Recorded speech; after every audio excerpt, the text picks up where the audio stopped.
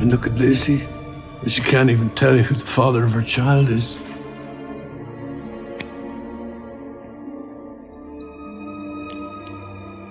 How are you going to make that right, Claire?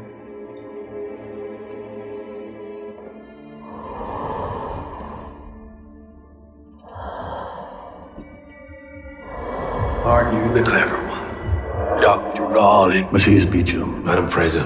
Claire. Beautiful life. I believe that you have secrets, Claire. Now you're going to repent. I smell the vapors of hell and darkness, madam. Darkness is where I want. You've seen it. You've seen men die. You can come out now, Claire. They say I'm a witch. What happens to wishes, don't you know? Might be if I allowed a lady to sleep out with the militia on a cold, dark night. More lies. I will slit her throat, I swear. You haven't told the truth about her. I want you to kill lies. You trespass, madam. You only have yourself to blame for this.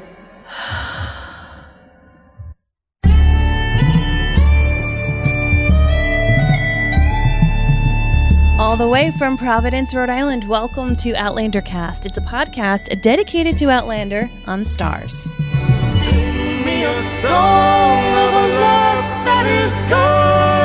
Say, could that lost be I? Mary of souls, she sailed on a day over the sea to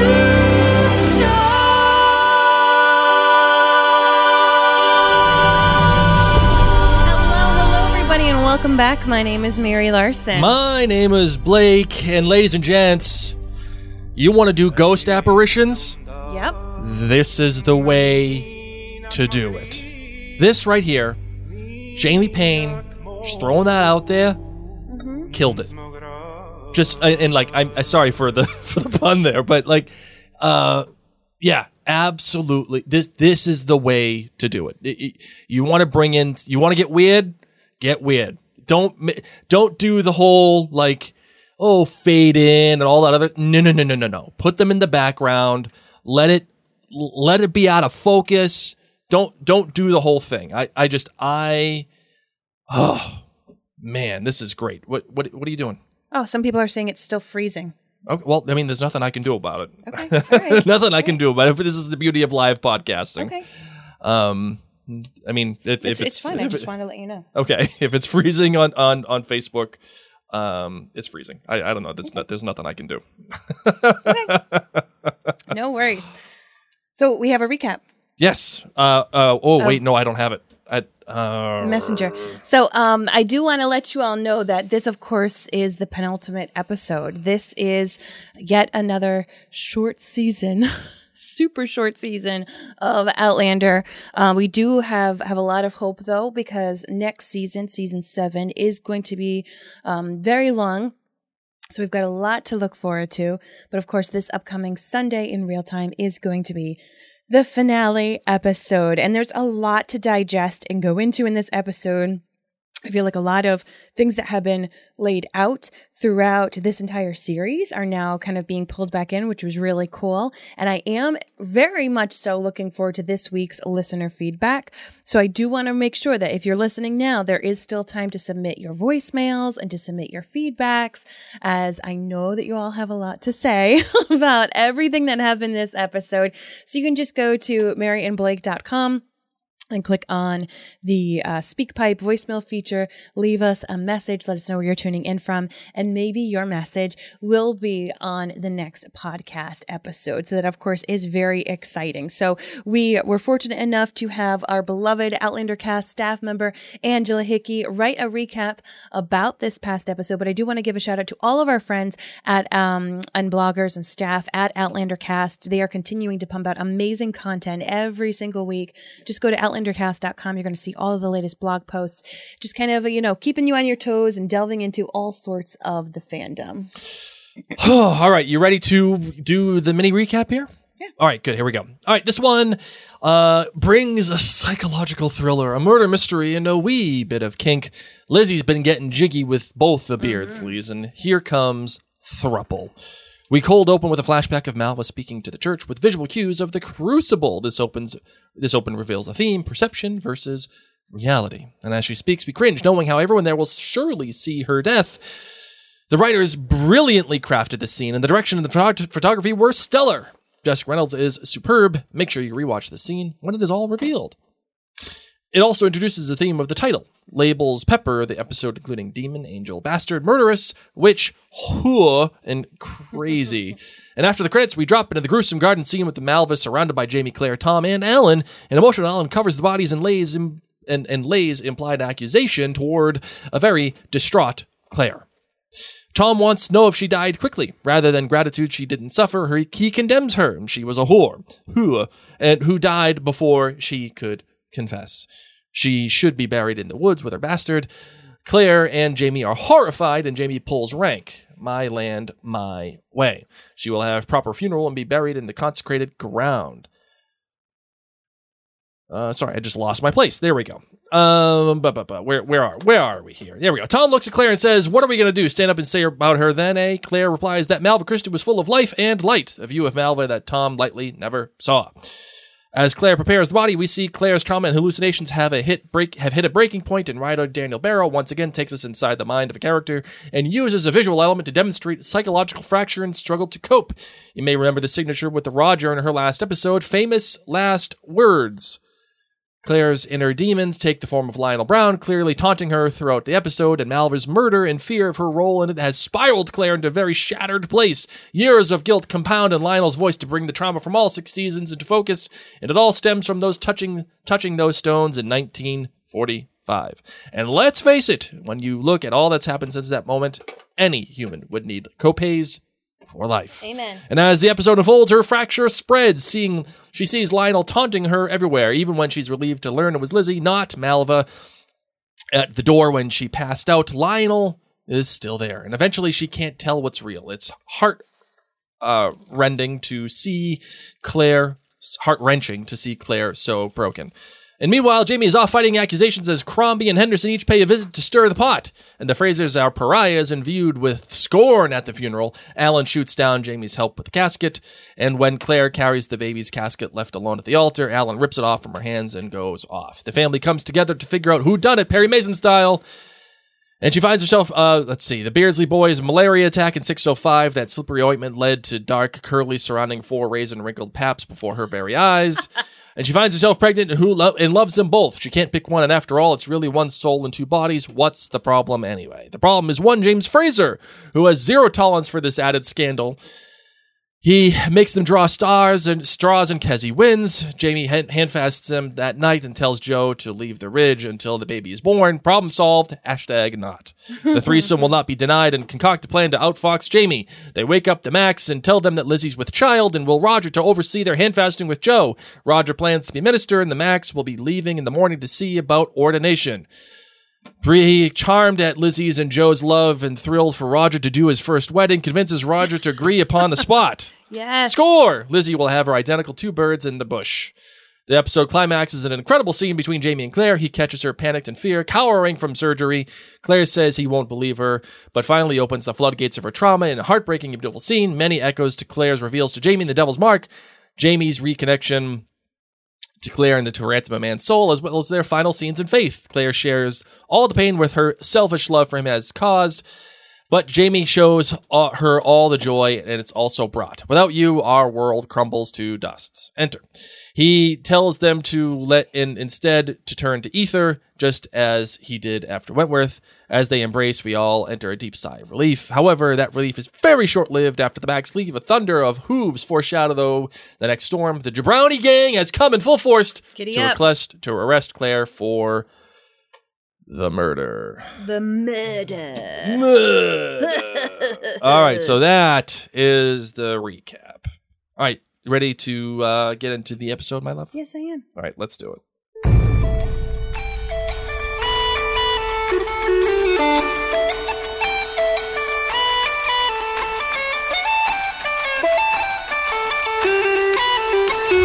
All right, Marvin, so the title of this one was Sticks and Stones, as was said earlier. The writer was Daniel Barrow. Now, Daniel Barrow is an interesting figure in Outlander, the show right now. An Okay. interesting figure because she started off in 2016 as an historian for the show. And then she graduated to being the executive producer's assistant. Awesome. And then she graduated to being Matt Roberts and Tony Graffia's assistant, specifically. And then she became a staff writer in 2020. And then she started writing the actual episodes in 2020 as well. Her first episode was Famous Last Words. And now her second episode is this episode. So a very interesting trajectory for someone. Now, why do you think it's interesting? Versus she put in the work and time and... Oh, no, I'm not saying it's bad. I'm just saying it's interesting, right? Like, it's... I like the way that this works, right, is like to go from being an historian to being an assistant to then becoming part of a staff writer. Like, it's just a cool trajectory for somebody to take and to get into the world and be like, okay, this is what I'm doing now. And she went from being just an executive producer assistant to being like specifically Matt Roberts and Tony Graffia. And then she became a staff writer. And now, and then from there, think of that too. Like when you become a staff writer, then you become an executive, then you become a story editor, and then you become an executive story editor, and then you become a writer, and then you become a co-producer. Like that whole trajectory is just such a cool, like it shows you the path that you can undertake when you want to break into this world. And it doesn't necessarily mean that you have to go to, USC or NYU to be like to get like this great huge writing degree to become a writer on television. You can be a historian. And then you can become an assistant. You can be a PA, and then all of a sudden you become a staff writer, and then you do the whole thing, right? So just an interesting trajectory. By the way, the 2 episodes that she has as a writer are interesting episodes. I mean, Famous Last Words, that is an interesting, and I keep using that. I keep using that phrase, but like, what a cool. Like both episodes utilize these really cool conceits, whether it is the what's it called? The silent movie aspect of Famous Last Words, or this aspect here with all of the ghost apparitions.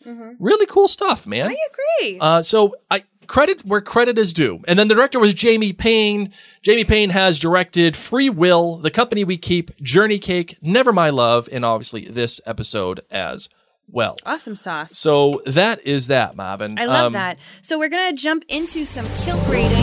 Oh, sorry. I hit the wrong. Our friends are still saying there's difficulty. Okay, well. I don't know if it would be best to like start and restart. No, we're not going to start and restart. Okay. I just want to make sure that your audio then isn't getting weird. It's not. Okay. So kilt rating time. Blake, what do you got for your kilt rating for this episode? I'm going to give this episode a 4.5. Oh. There is so much I love about this episode. And yet, on the other hand, there's so much I don't like. That it, like, if this one aspect of the show, the episode that I did not like was not here, I'd be giving a much better rating. Okay. Because what it does well, it does extraordinarily well. And man, love it. Just love the part that I love. Agreed. What do you got for your kilt rating, my I'm love? giving it a 4.8. I think I'm right there with you in the sense that I liked a lot of it, and what they did well was exceptional, and there was just a part that I was meh about, but when I have a little part that makes it meh, I only bring it down a little bit, unlike Blake, who brings it down by 0.5. So I totally get it. So 4.8. All right, what do you got for your GBG, Marvin? You're good, you're bad, And you're great. My good is all of the haunting that takes place in this episode. It's really culminates all of the seasons that we had. I loved hearing everybody's voices and just to see how consumed Claire is now with all these memories that she has going on, real and not real. My bad isn't anything bad about this episode per se. I'll get into that in a little bit. Was actually, I just felt badly for Claire. I felt badly that she takes on all this weight. You can tell she's in a very depressive state for her to say, like, all of this is all my fault. The things that happened to Bree and all these people coming here back from the future. This is all my fault. None of this would be happening. People wouldn't be perishing. Like, all these different things are because of me. And so it just stinks because I feel like we all go through phases like that in our lives, maybe not to the degree that Claire is going through, but we all go through phases in our lives where we sit there and we say the cause and effect, like I was the cause for much badness for not just me, but for my family, for other people that I care about. And I just feel badly for her that she's taking that on. And then my great is that Claire came clean to Jamie about the ether. I was nervous how this was all going to play out, of course, over this season. Like, was he going to find out? Was he going to feel like he couldn't trust her? You know, there's so much trust that is kind of going into the whole Malva-Jamie situation that Claire and Jamie had to address. And so I didn't know if that was going to be some kind of a mirror, that there was going to be another trust issue between Jamie and Claire.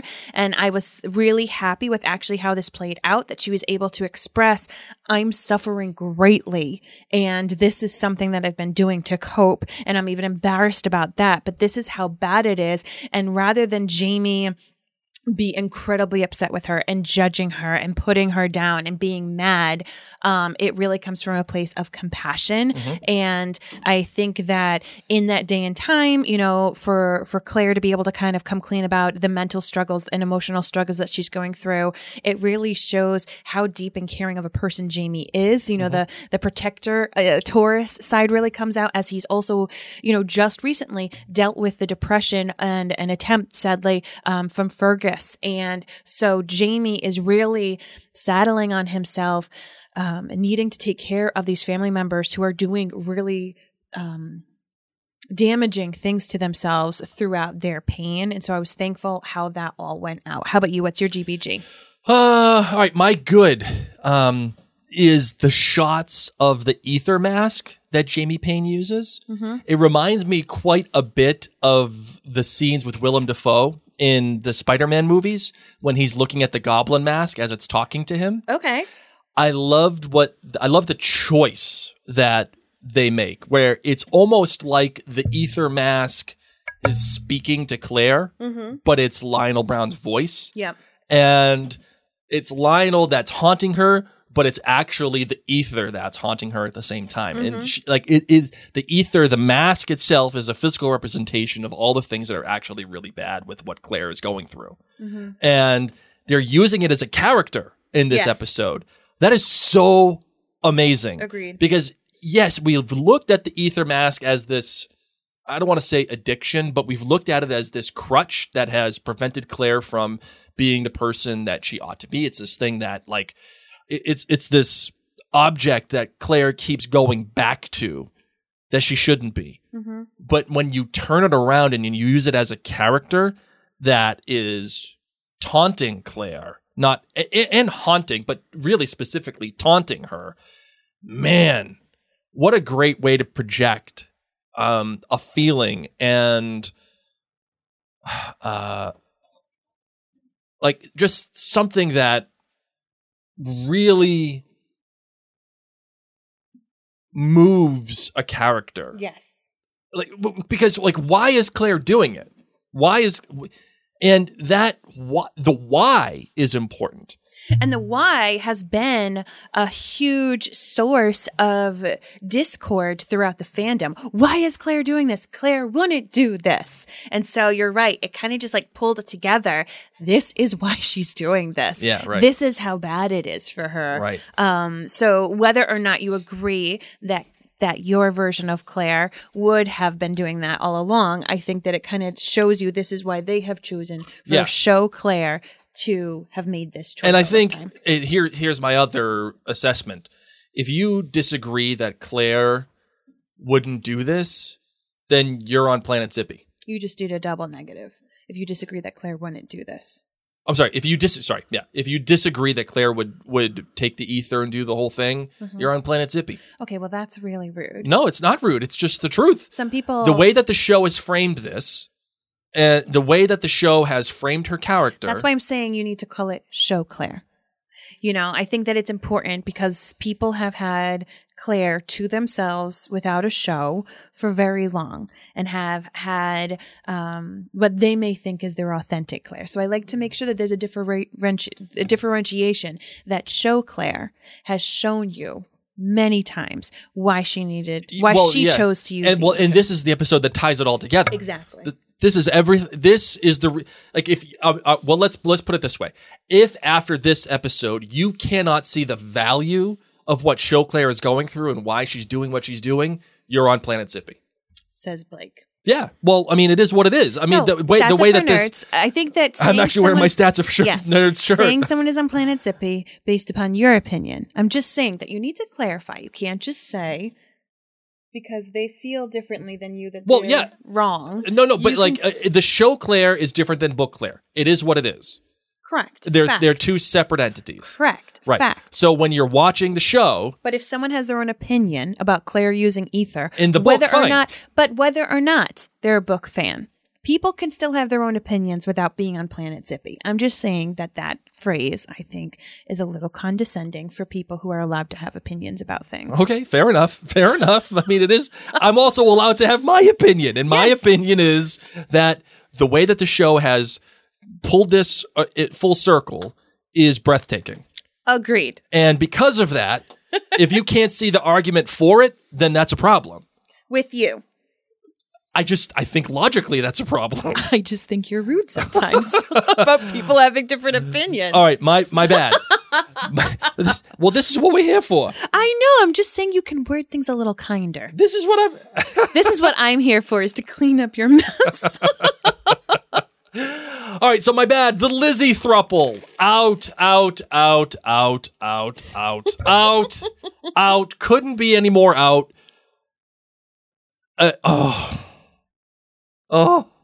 Couldn't be any more out in the Lizzie thruple. Don't care. I don't like crossing shows. I don't. You know what? I kind of make it a. You kidding? We have all these different sound cues. I know, but you know what? I don't like crossing shows. Like show references necessarily, but hashtag who are they?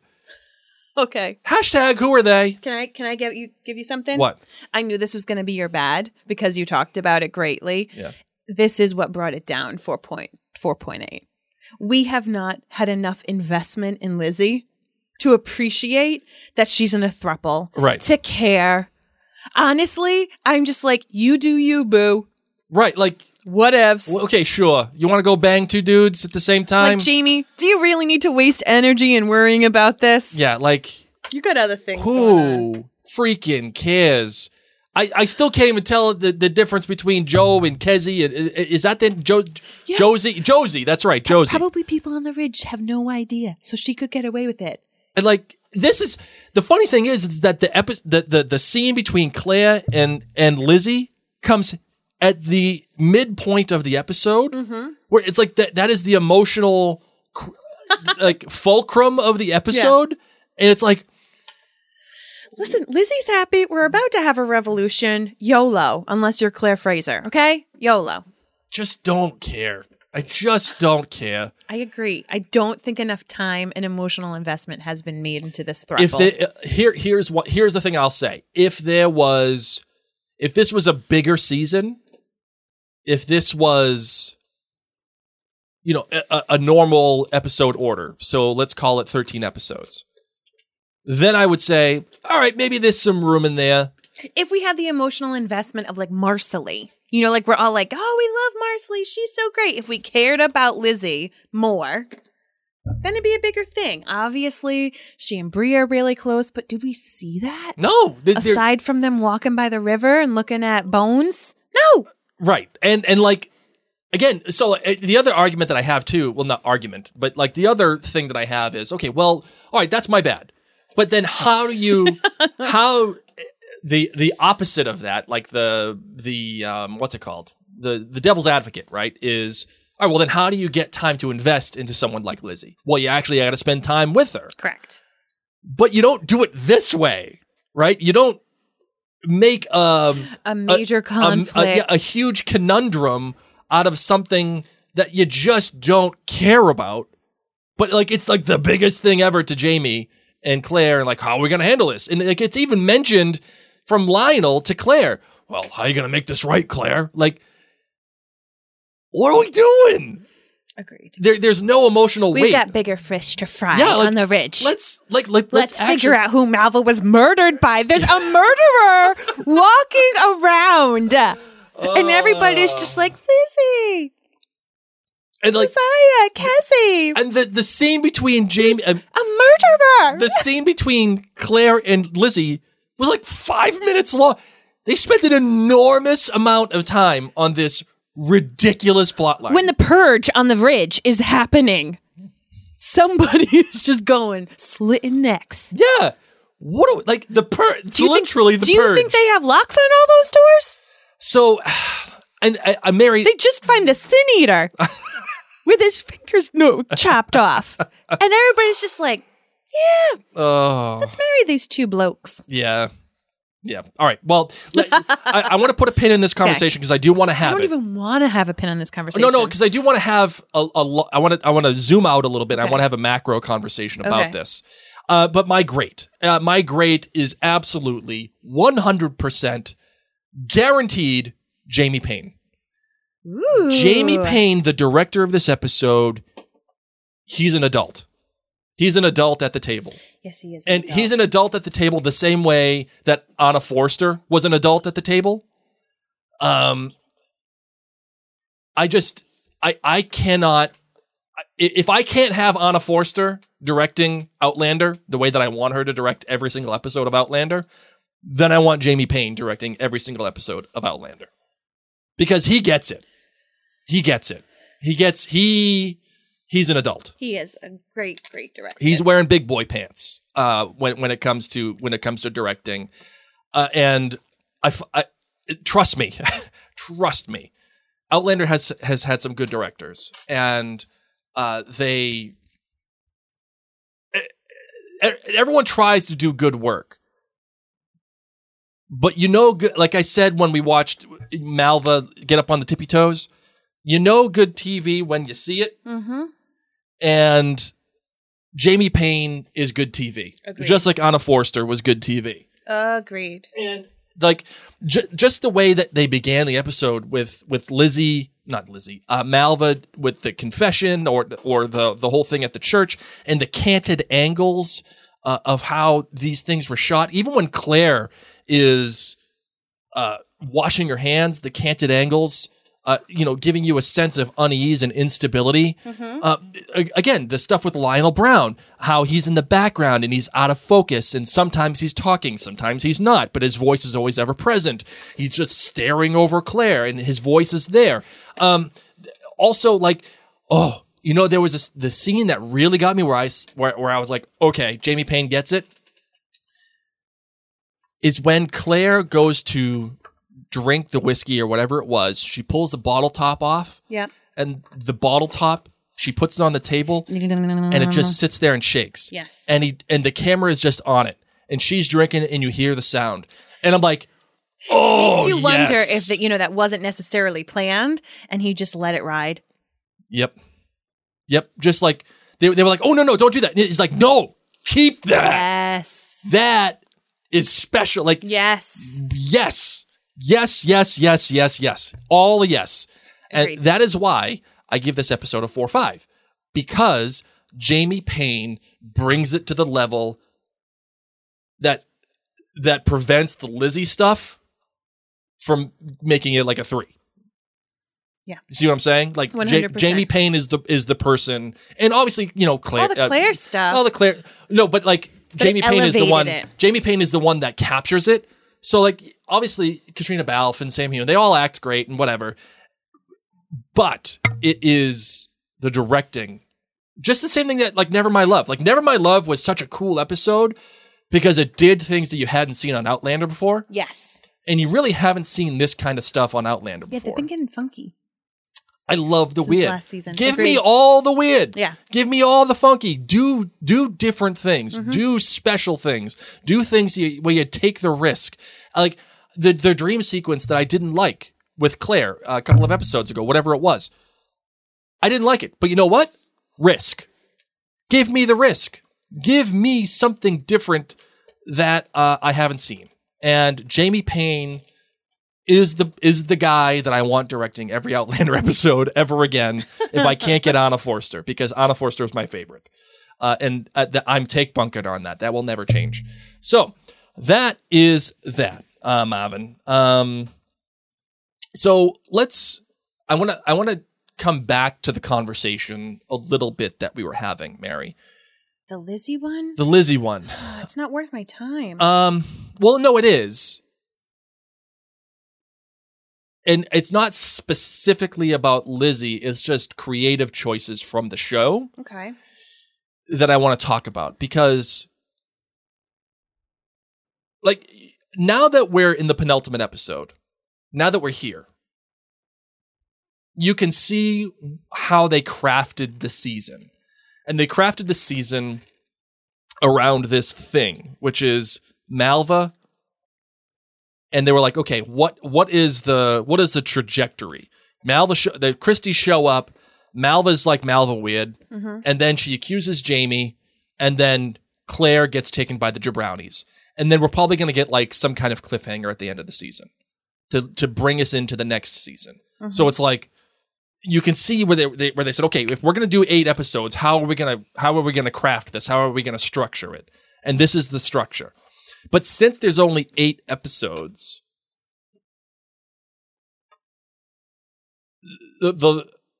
is there enough focus on the Christies and how that relates to the Frasers?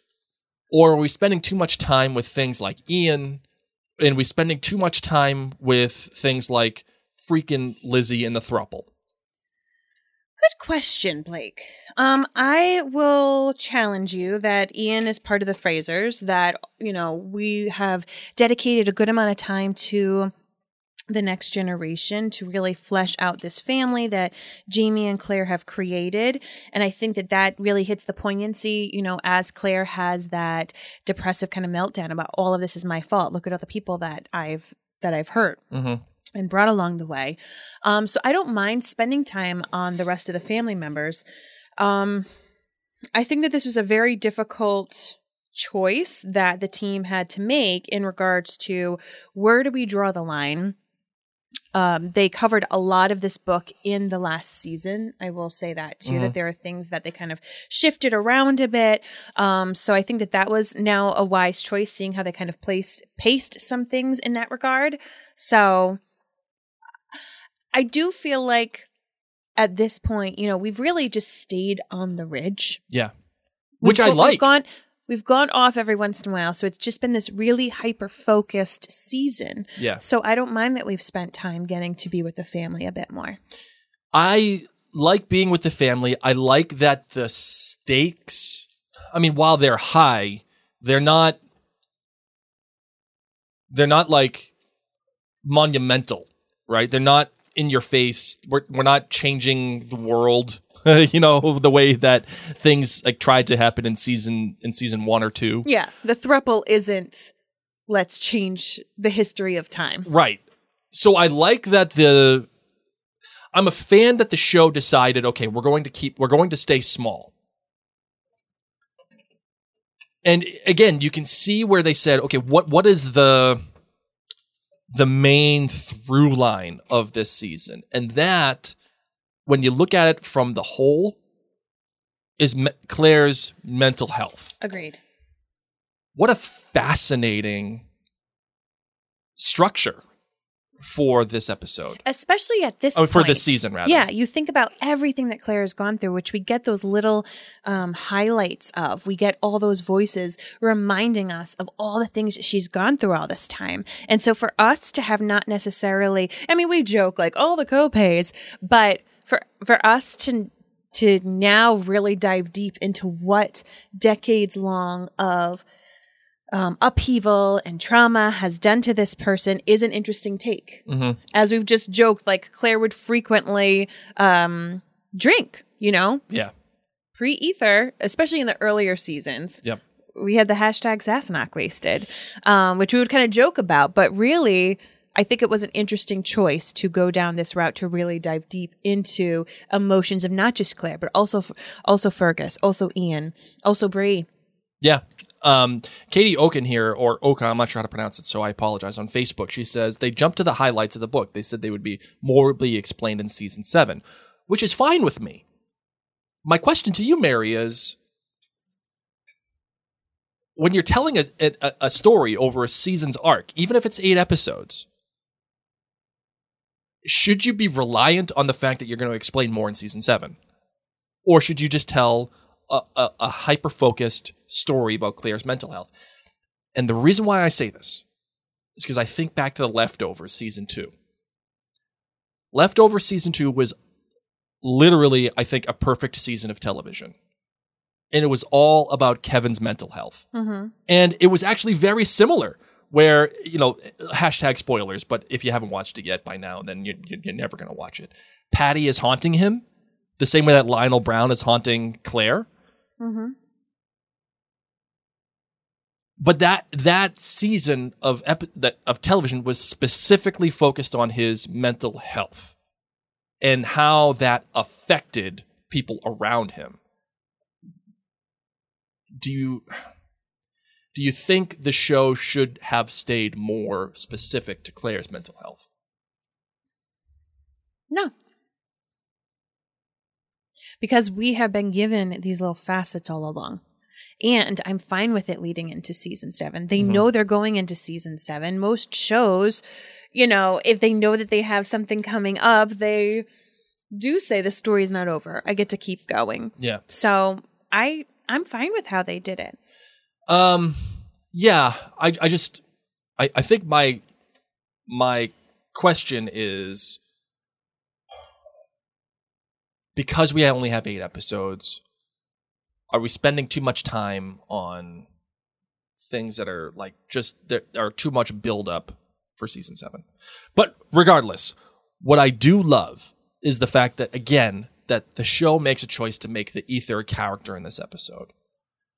They choose to make this thing that haunts Claire a real, tangible object for us to see and to give us a little bit of transference, if you will.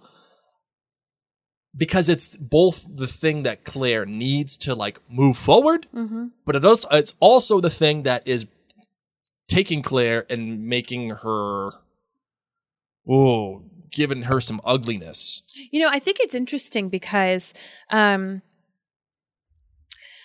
it's not a happy season. There are a few moments here or there, particularly between Jamie and Claire and their relationship and their little moments in bed and things like that bring levity. Adso brings levity.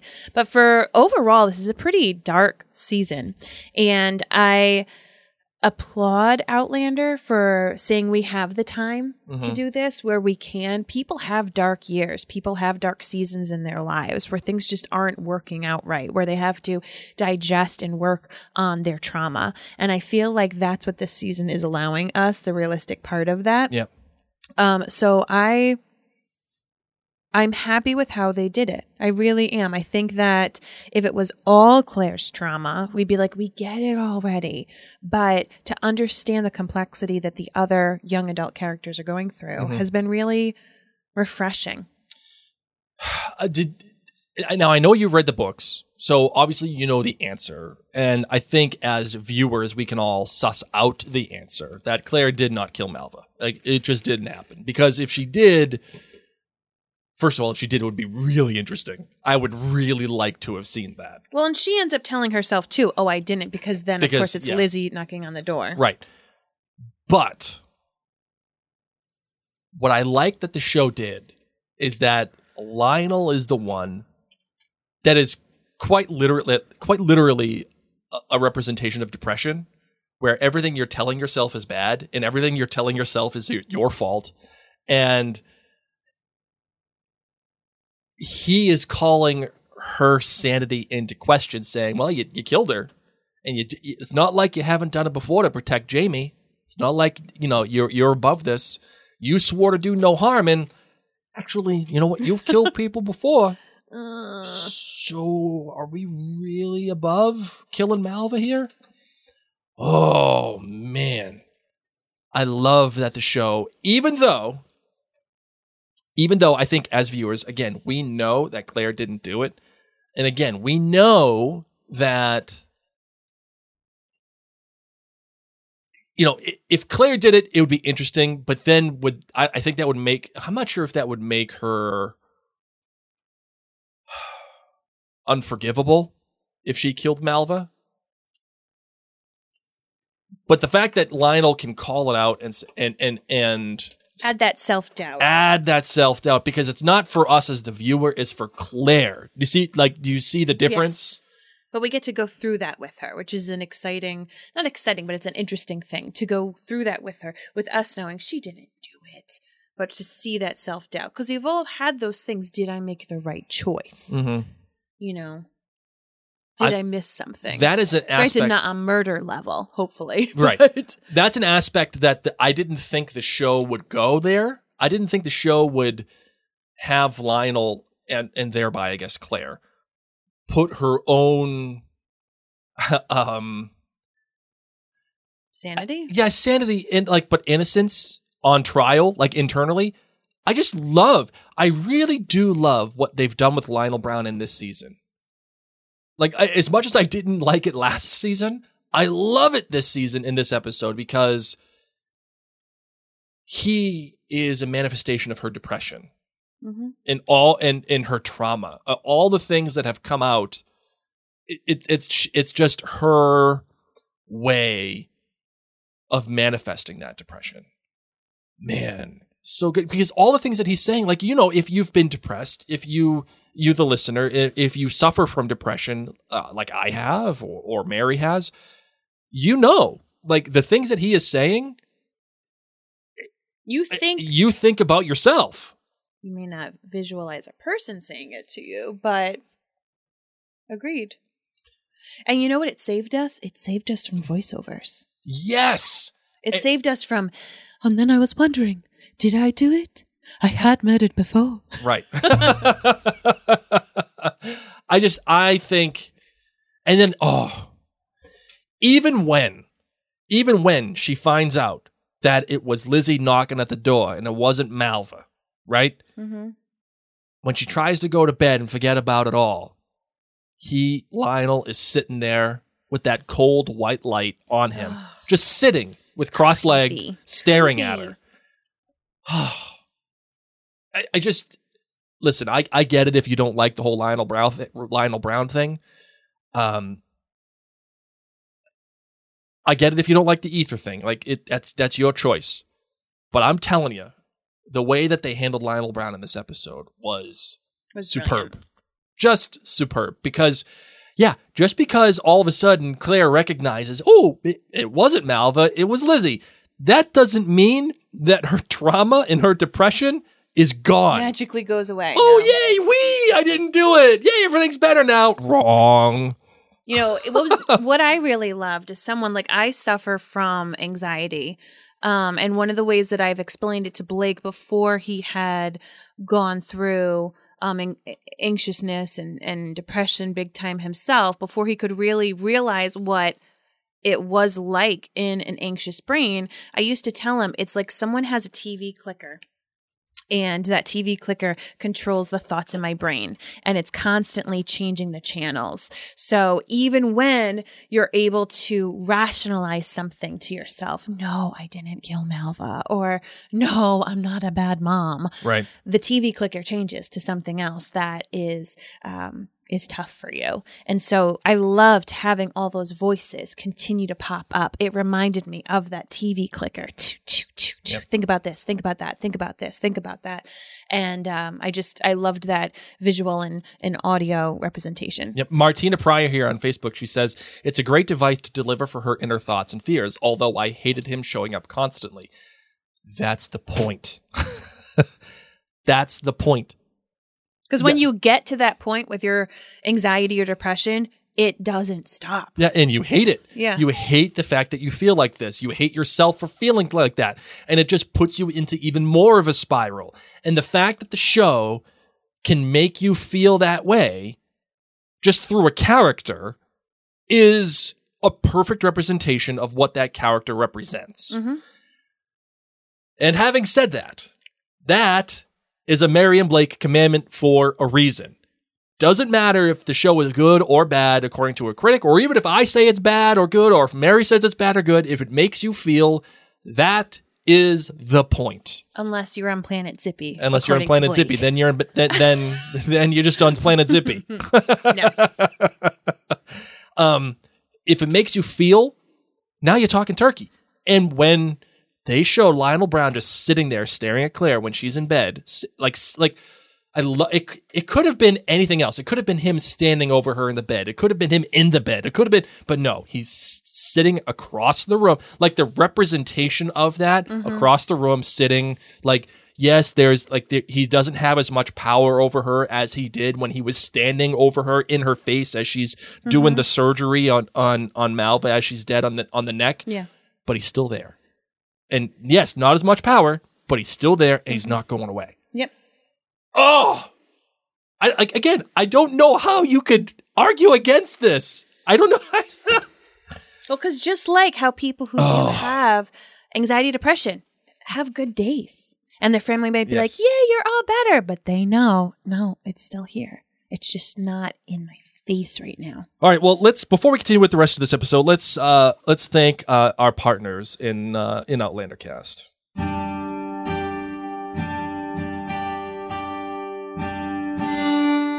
Ladies and gents, Burn Supper's coming. For us. For us. It's a delayed Burn Supper. Yeah, whatever. Sure. Stats and finesse. Rescheduled. Yeah, it's been rescheduled. But in Rhode Island. But it's coming. And I know it might be a little too late to get the things that you need for the Burn Supper, but you know what you need to do for next year is you need to prepare. Especially if like you need a nice dress, or your husband needs he needs to catch up on his Scotland stuff like I do. You got to go to scotlandshop.com. You go to scotlandshop.com. What they'll do is they will set up a virtual appointment for you. They'll take care of you as Mary drops stuff on our desk. And they will guide you through all of your clan history. Or even if you just want a tartan because, hey, I love the Frasers and I think it's a cool thing and I want a Fraser kilt. They will talk you through it. They'll show you all the stuff that you need. They will teach you all about all the different accessories that go along with it. You got to prepare.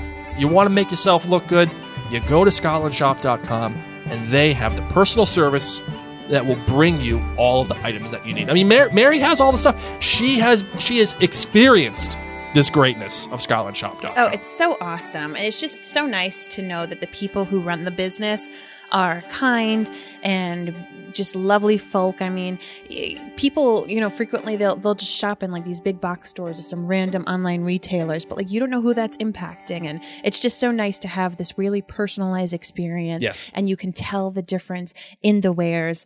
Huge fan. Yeah, so go to scotlandshop.com. And by the way, you get a 15% discount thanks to Mary and I. Just use the coupon code Outlander at checkout. All right, Marvin. So we've spent a lot of time on the thing that I think matters, that is most significant in this episode, which is Claire and her emotional well-being. And of course, that I think is the emotional through line that the season is built upon. Agreed.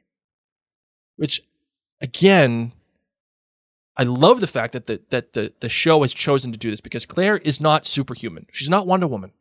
Like, she's not a cyborg, okay? She's got feelings, and she's got trauma, and she's got issues that any person on this planet would succumb to. Mm-hmm. And the fact that I played the scene at the top of our episode for a specific purpose, because it shows you everything that she's gone through. And what another brilliant choice by the show to give us that. Because it all builds on each other. Yes, yeah. Lionel Brown is just the manifestation of it, but that gives us an avenue to everything else. I mean, dating all the way back to Father Bane, right? Mm-hmm. Just a brilliant choice. On the other hand, we have some other things that are happening in this episode, like the Lizzie throuple, and we have all the things that are happening between Roger and Bree. Roger is gonna go off to do this minister thing, and Bree is like, "Okay, yeah, well, that makes you happy, and let's do that." Mm-hmm. What do you feel about all this stuff? I'm excited for him. He's finding his calling and he wants to make it official and he loves to learn. And I love that Bree is there to encourage him on this journey, that he's found something. So I'm here for that. I'm excited for the Max. Do you think that we should be spending this amount of time on that stuff? I don't think there was a lot of time spent on it. Fair enough. And I think that we've had a lot of time with Roger trying to find his place. So I appreciate that this storyline has happened here. Interesting. Thank you.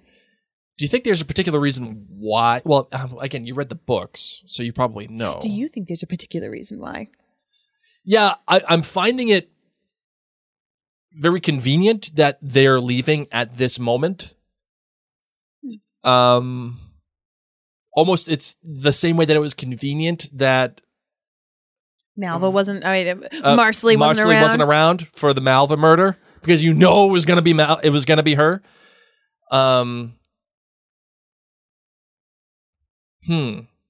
Is it like a thing that, okay, we don't have enough story for them for the rest of this season, so they have to go away? I don't know, Blake. You're just going to have to see. There's one more episode left. Fair. I'm just wondering, He gets to have his own journey finally. I'm proud of him. You know what? I will say that. I will give you that. Roger finally has a journey of his own. Like, we kind of got that in season 4 when he was off, Think as about how prisoner. you felt when you've got your own new job. Felt really good, didn't it, Blake? Yeah. You continue to say that I'm Roger? Yep. It's okay. No problem. Fair enough. Thank you. What did you think? There's another quick thing that just happens in this episode. Ian discovers the Sin Eater, and it's like, hey guys, he's missing all these fingers. What did you feel about that scene? And I love how Bree just casually, oh, that's where the fingers came from. Once again, the purge is happening on the ridge, and nobody's really freaking out about it. That's something that I find weird. What do you mean? That there's a murderer and a finger taker, possibly the same person, maybe different people, because we know it was Malva, but they don't know it was Malva. Right. And everybody's just like not acknowledging that. If this were me, if I were on the ridge, A, I'd be running away. B, I'd be locking all the doors and shutters, not talking to anyone. I love how they're just like, oh, hey, people. Like, you can't trust anybody right now. It is like the purge. But again, and which is why I wish there was just a little bit more mystery to it all. Like, in terms of, because there's such an opportunity for the show to say, okay, all these people are dying, and it's not that Claire would be responsible for the Sin Eater's death, but okay, all these people are dying around us. We have the weird sickness that Tom Christie and Claire had all out of nowhere. Yeah. And then the Sin Eater dies and his fingers go missing. Mm-hmm. And then Malva shows up. She's dead. Yeah. Yet we're talking about the Lizzie throuple. Right? So would it be fair to say that it would have been, I'm not here to write a better show, but would it be great to say, I wish there was more murder mystery to it? Or just a little bit more acknowledgement about, we probably shouldn't be like, outside of our locked house. Yeah, like, people should be more scared. People should be terrified. I would be more scared. I mean, maybe the people walking around feel pretty confident in their I don't know, but we got the I mean, the people who are dead weren't the strongest. Okay, it was the Sin Eater and Malva. So maybe everyone's just like, whatever. Yeah. I'll just keep living my life. And what's the clown's name that was banging Malva? Obadiah? Yeah. Obadiah. We got Crombie and Obadiah showing up on the doorstep and like Judging Claire and doing the whole thing. Like, these people should be terrified.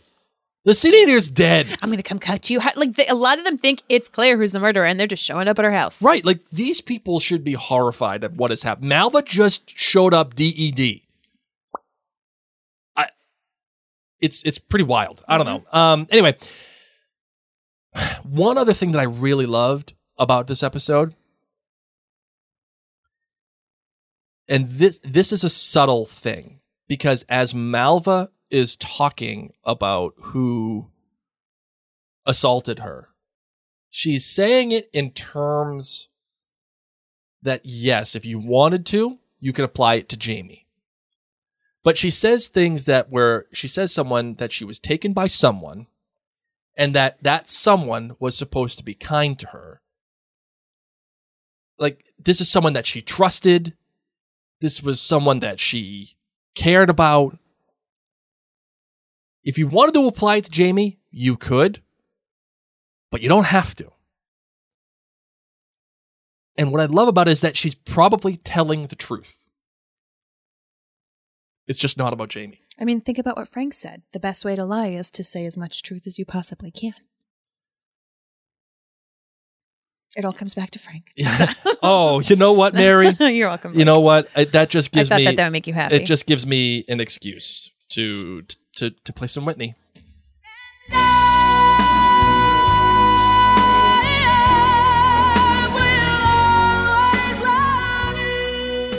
Oh, yes. Frank. It always comes back to Frank. It always comes back to always goes back to the Godfather. But in this show, it always comes back to Frank. I think that she was assaulted by someone she knows, and it's either Allan or it's her father. Both gross. Both wicked gross. Because it ain't Obadiah, whatever. Who cares? He's a clown.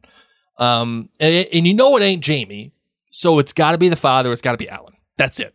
That's what it comes down to. My money is on Allan, because what they've done is they've portrayed him as this kind of lackluster buffoon this entire season. And they're going to try to switch that as a bait and switch at the end, where it's like, you thought this kid was a clown the entire time? Oh, no. He's actually the real big bad. It ain't Tom. Oh, it's like the guy that was the clown and the murderer on Netflix. John whatever. Oh, John Wayne Gacy. There you go. Or like, think of it like The Usual Suspects, right? Verbal Kint. You think that he's like this, by the way, # wicked spoilers. Verbal Kint is like this know-nothing, and he's just this helpless little dude. Oh, no. He's actually Keyser Soze. It's like, so that's what I think is happening. Allan is actually Keyser Soze. That is my new shirt. Allan is Keyser Soze. Okay. So that is that. Okay. Mary's like, I don't know what you're talking about. All right. You got an outlandish theory, Mary? No, I do not. Okay. Fair enough. All right. You know what? I do. Here we go. Let's do my outlandish theory. Mock me. Oh, no, that's the wrong one, Blake. Hang up and try again. Wrong one, Blake. All right, this outlandish theory is brought to you by WeBox, and of course, this month's WeBox takes you to where it all began, ladies and gents. 5 carefully curated gifts, many exclusive to just WeBox, and they celebrate all things Outlander and fall in love like the legendary characters Jamie and Claire with the romance and the mystery and the heritage of Scotland. Visit webox.co.uk and use the code Outlander and check out for an exclusive discount just again for Mary and myself, okay? And in this case, you want to get this month's WeBox because there is a replica of Claire's wedding ring. From Jamie. You don't want to miss out on this one. Because you know she has two. WeBox is the best. Like, we get it. We would never go without it because it's just amazing. WeBox.co.uk. Go there, use the coupon code Outlander for an exclusive discount just because Mary and I love you and we take care of you. We do love you. Okay, so that's that. All right, here is my outlandish theory. The Jabrownies show up, and obviously they're going to take Claire. Mm-hmm. And Jamie is going to go he is going to just go full banana land, okay? And you thought like he went banana land when he was like, kill them all in season 5. Nope. He's going to burn it to the ground. He is, because there is no way that he is going to allow the Browns once again to take Claire. And he's going to, gonna go to war. Gonna go to war and burn the Browns to the ground. And that is going to cause big trouble for Clan Fraser, because once the government of North Carolina finds out that the safety committee has been burned to the ground by some guy, it's gonna bring some problems to the Ridge that Jamie does not foresee. Very interesting. Jamie, it keeps going. No. Jamie is going to make a poor choice in doing what he's going to do. Tauruses never make poor choices. I'm throwing this out there. Joking. I'm throwing this out there. Jamie's going to make a poor choice. Oh. One that he think it's an emotional choice. Okay. One that he has been looking out for the best for his residents at the Ridge. Mm-hmm. At this point, he ain't going to care. Interesting, Blake. He's just going to burn it to the ground. Collectively say, interesting. So that is that. Ladies and gents, that is the end of our podcast. It truly is. Okay, so you ready to close it out? I am. Let's do it.